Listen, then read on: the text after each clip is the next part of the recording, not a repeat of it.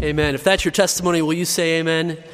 Jesus died for me. I trust that's your personal testimony. Thank you, students from Faith, for your ministry to us in music. We're so glad that you could be with us this morning. I invite you to turn with me in your copy of the Holy Scriptures to Genesis 36 as we continue our journey through the Old Testament book of Genesis. Most of you know that I was homeschooled growing up, back in the day before homeschooling was a thing. In fact, I believe that my parents were pioneers in the homeschool movement beginning in 1981. And I'm grateful for that experience. I rise up and call my parents blessed, for they provided a happy, healthy Christian home for me and my sister. However, there was one thing that was odd about my childhood. There were a few things that were odd about my childhood, but I'm going to tell you one of the things that was odd about my childhood.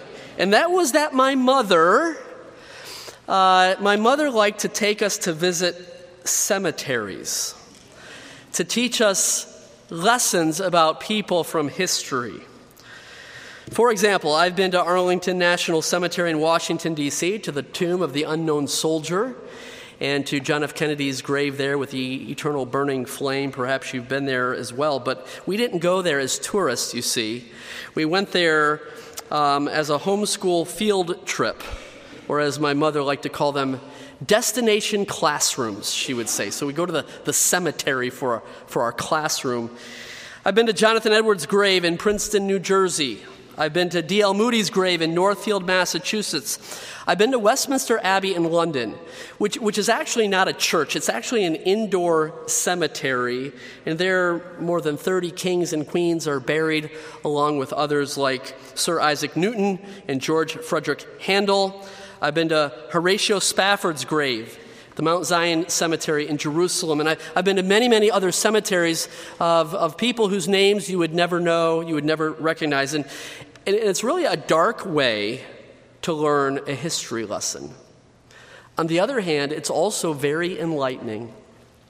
When you walk through a cemetery and see the names of people you didn't know, the dates there listed of their birth and their death, it causes you to wonder about people in the past. Who were these people? What did they do? What were they like? Who were they? Does anybody remember their stories? In Genesis 36, we have a virtual walk through a virtual cemetery, as it were. It's a list of names of people who've been dead and gone for nearly 4,000 years. And Genesis 36 gives us the record of those people, the sons and the daughters of Esau, the descendants of Esau. Look at Genesis 36, verse number 1. Now, this is the genealogy of Esau, who is Edom. And as our eyes scan the names listed throughout this chapter, we ask, who were these people? And why are their names forever immortalized in the pages of Scripture? This morning I would propose to you, as I've written there at the top of your notes, that Esau and his descendants were some of the most successful failures in all of human history because they achieved so much in this life, but they rejected the one who gave them life. And the same applies for us today. We find success in life, but perhaps failure in death if we reject the God who made us.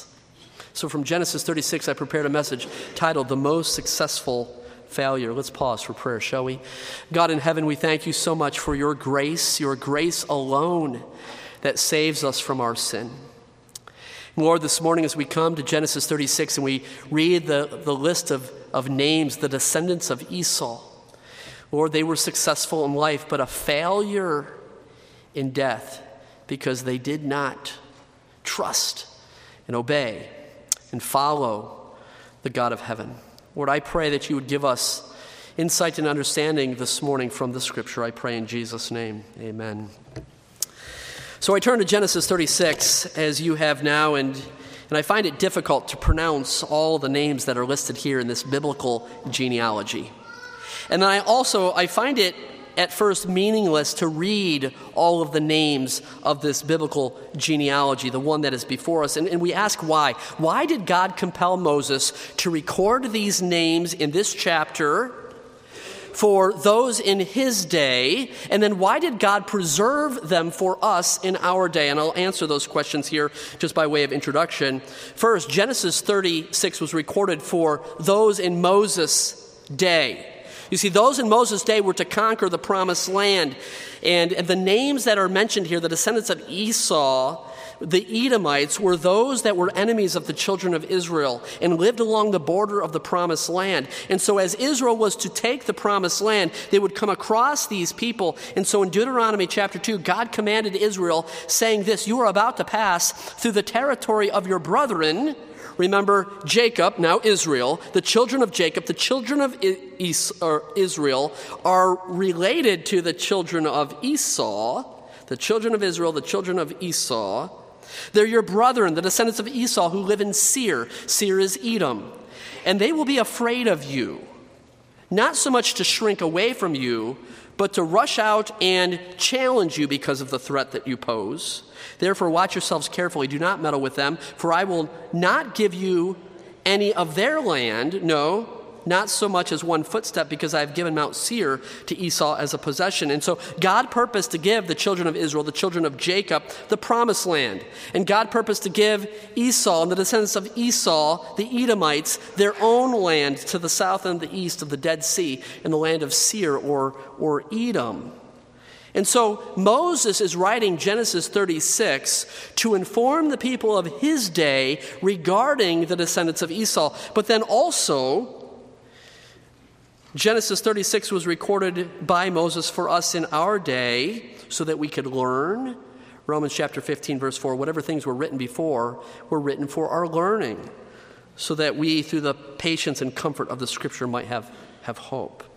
So what can we in our day learn from this virtual cemetery, this list of those who have died and gone?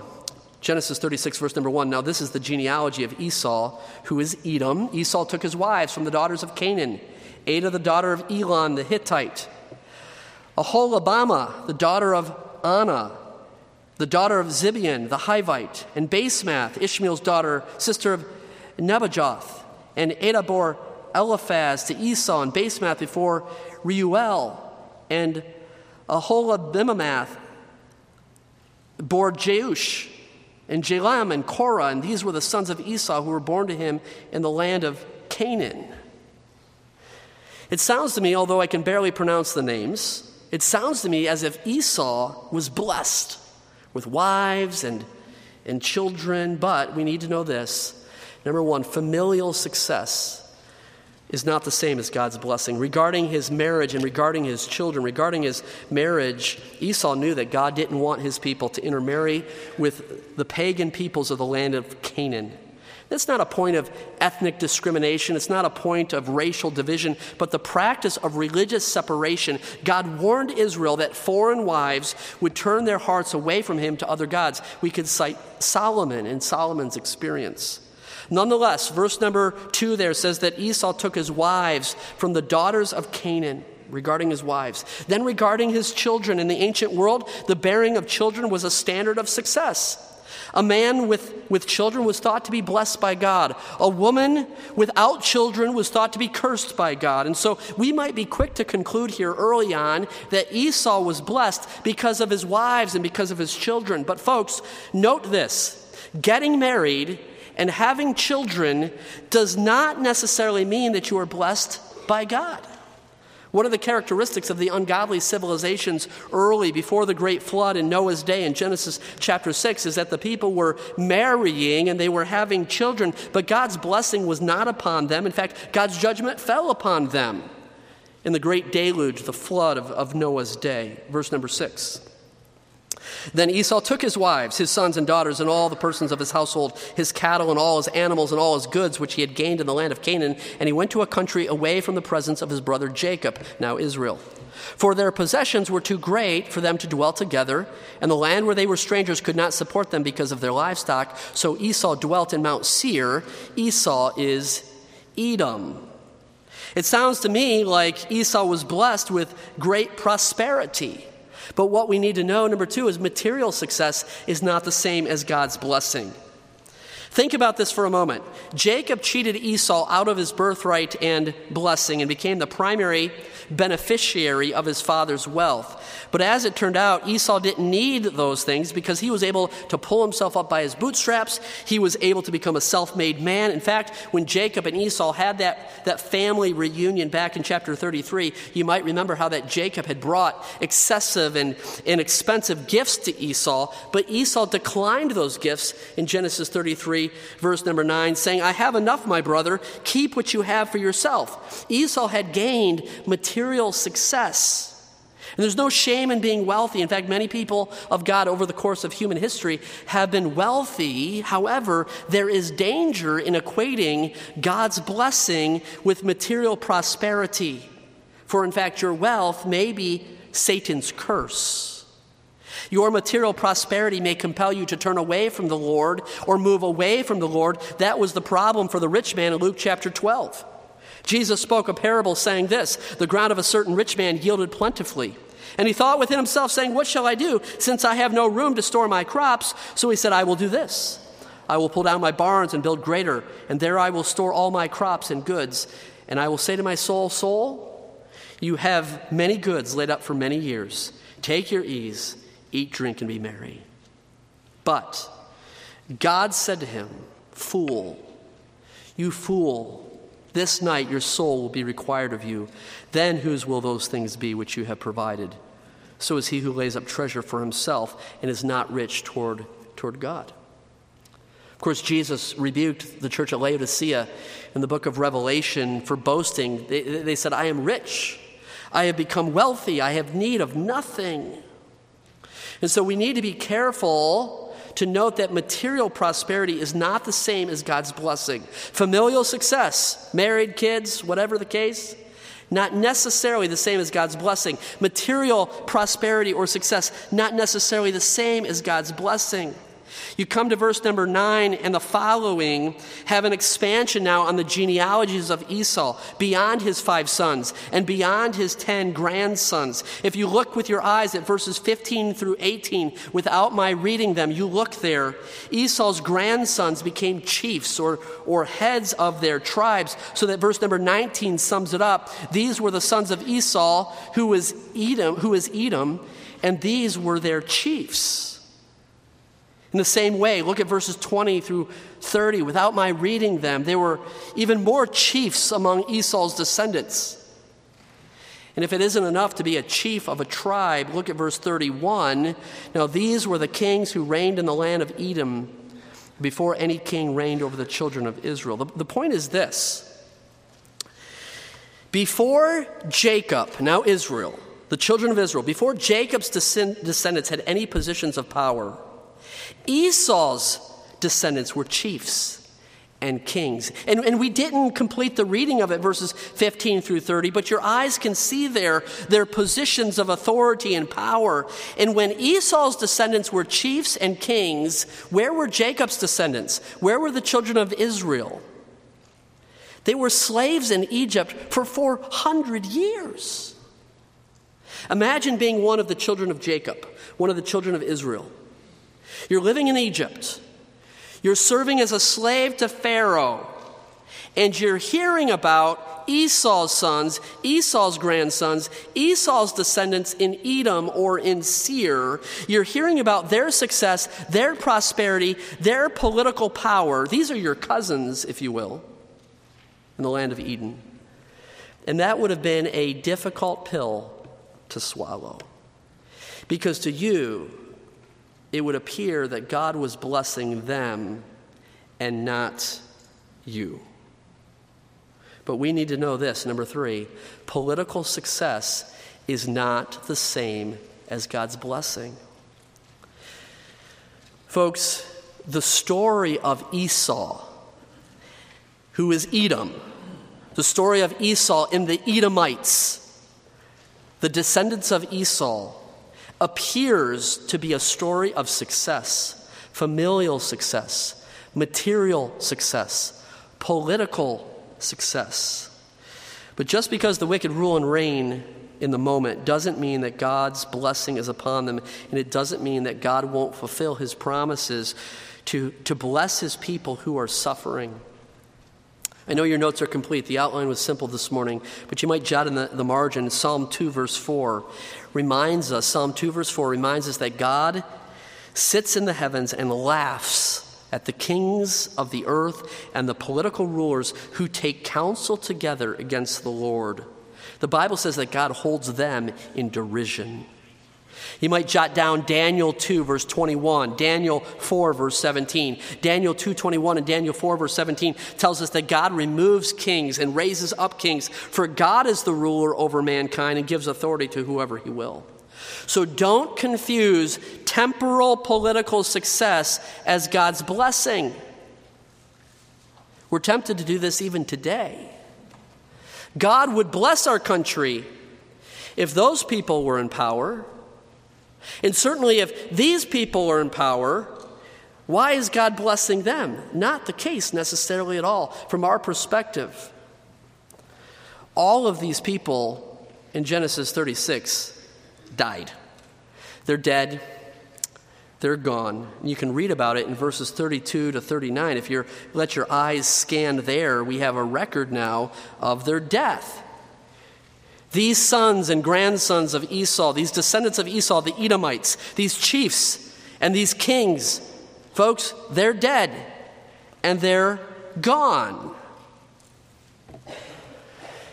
So, what do we do with Genesis 36? It's always the so what question we ask when we read the scripture. So what? What is this teaching us? We might ask, how does Genesis 36 conclude? In the same way that Genesis 36 began. In fact, 5 times in Genesis 36, the Bible tells us that Esau is Edom. Verse 1, verse 8, verse 9, verse 19, and verse 43. Look at verse number 1 with me again. Now, this is the genealogy of Esau, who is Edom. Okay? We could look at verse 8, 9, 19, but look at the end of verse 43, the end of the chapter. Esau was the father of the Edomites. Now, here is the insight, the takeaway for us this morning. This is the important data point for us this morning. The rest of biblical history records that Esau's descendants, the Edomites, were hostile to the children of Israel and her God. History reports that Esau and the Edomites were successful, wildly successful, but they were the most successful failure because they opposed the people and the person and the purposes of God. Turn with me now. Your notes are complete. Never mind them. Turn with me to the Old Testament book of Obadiah. How about that, if you can find it? The Old Testament book of Obadiah, perhaps a place that you seldom go in your reading of the scripture. Obadiah. The message of Obadiah was a message of judgment upon Edom, the descendants of Esau. And I wish we had time to trace the conflict and the struggle that began between Jacob and Esau in their mother's womb in Genesis 25. We remember that. But for centuries, Esau's descendants, the Edomites, warred against God's people, Israel. You've now made it to Obadiah. Obadiah chapter number 1. Follow this. Obadiah chapter 1. The vision of Obadiah, the prophet. Thus says the Lord God concerning who? Concerning Edom. This is the descendants of Esau from Genesis 36. Thus says the Lord God concerning Edom, we have heard a report from the Lord, and a messenger has been sent among the nations, saying, Arise, and let us rise up against her for battle. Behold, I will make you small among the nations, Edomites. You shall be greatly despised. The pride of your heart has deceived you. You who dwell in the clefts of the rock in the safe places, whose habitation is high and exalted and promoted. You who say in your heart, who will bring me down to the ground? It's a rhetorical question. I can't be toppled. I can't be reduced. Though you ascend as high as the eagle, verse number 4, and though you set your nest among the stars, From there I will bring you down, says the Lord. Stop there. You read Genesis 36. Esau, his sons, his grandsons, the chiefs, the kings, all of their success while Israel is in Egypt for 400 years suffering slavery. It appears that the Edomites are successful because they have God's blessing, but not the case. They were proud of their success, but God's blessing is not upon them. Look at verse 5.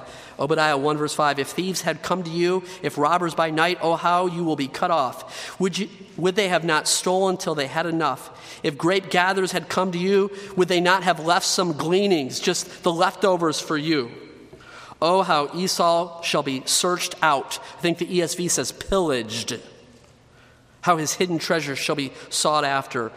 All the men in your confederacy shall force you to the border. The men at peace with you shall deceive you and prevail against you. Those who eat your bread shall lay a trap for you. No one is aware of it. Will I not in that day, says the Lord, even destroy the wise men from Edom and understanding from the mountains of Esau? Then your mighty men, O Teman, shall be dismayed to the end that everyone from the mountains of Esau may be cut off by slander. You see, what's happening here is Edom's arrogance in her success led her to complete humiliation.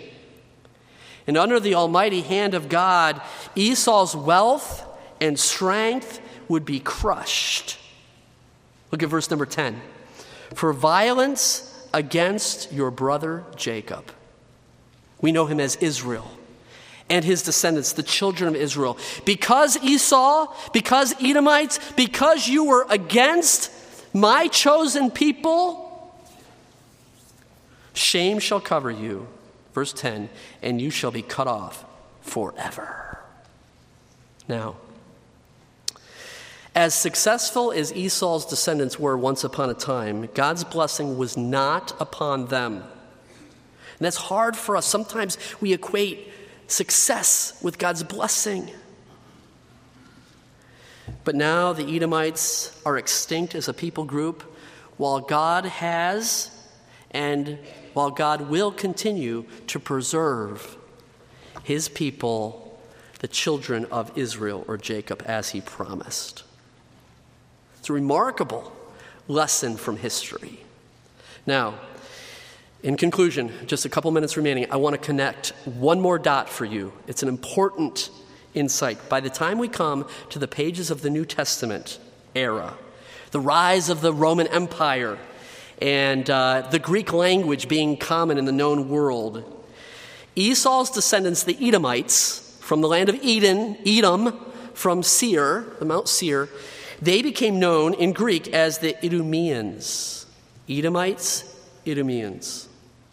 The most successful of the Edomite or the Idumeans at that time was a man by the name of Herod the Great, king of Judah. He was the one who ordered the massacre of all of the baby boys in Bethlehem. Herod the Great had a son, another Edomite, another Idumean, named Herod Antipas. Herod Antipas is the one who beheaded John the Baptist. Herod Antipas also wanted to kill Jesus, according to Luke 13, verse 31. Herod Antipas is the one who sent Jesus to Pilate. Herod Antipas, son of Herod the Great, the Edomite, the Idumean, the great-great-great-great-great-grandson of Esau, had a motto for his reign. History tells us these things, and this was his motto. What will it profit me? You see, success was his life goal. And just like Esau or Edom, just like the Edomites or the Idumeans, Herod Antipas might have achieved success by every human standard. But he failed in the worst way, folks. He failed to acknowledge God. He failed to follow after God. He failed to accept God's son as the promised seed from Jacob. So what did Jesus say? What does it profit a man if he gains the whole world but loses his own soul? Folks, people and nations will rise, and peoples and nations will rage against God, the God of heaven. and his Son, the Anointed One. It may appear that the peoples of this earth are successful by every worldly standard. However, the story is still being written, or the story has already been written. Jesus shall reign, you see. And true success will be embodied in the Messiah when he comes. God's blessing upon us cannot be measured by familial, material, political success. Rather, God's blessing is when he purposes and promises to redeem us for himself. In fact, that's really what begs the question this morning. Well, then what is God's blessing? I would offer it to you here from Ephesians chapter 1. Blessed be the God and Father of the Lord Jesus Christ, who has blessed us with every spiritual blessing. In his grace, even his common grace, he gives us material blessings and physical blessings, but spiritual blessings in the heavenly places in Christ, just as he chose us in him before the foundation of the world, that we should be holy and without blame before him in love, having predestined us to adoption as sons by Jesus Christ to himself. Folks, this is the blessing of God upon us, according to the good pleasure of his will, to the praise of the glory of his grace, by which he has made us accepted in the beloved. In him we have redemption through his blood, the forgiveness of sin, according to the riches of his grace. You say, Pastor, how can I know God's blessing on my life? It's right here. It's the gospel. It's because of the death and the resurrection of Jesus Christ, his shed blood purchasing our forgiveness and him making us his own. God chose Jacob over Esau. God chose the children of Jacob, children of Israel we call them, over the children of Esau. And God is inviting you as well to be adopted into his family by faith, redemption through his blood. Spiritual salvation is God's blessing. Folks, the nations are going to rage. The peoples of this world will be successful, but it's not the same as God's blessing. The Edomites, the most successful failure. Let's pray. God in heaven, thank you for this history.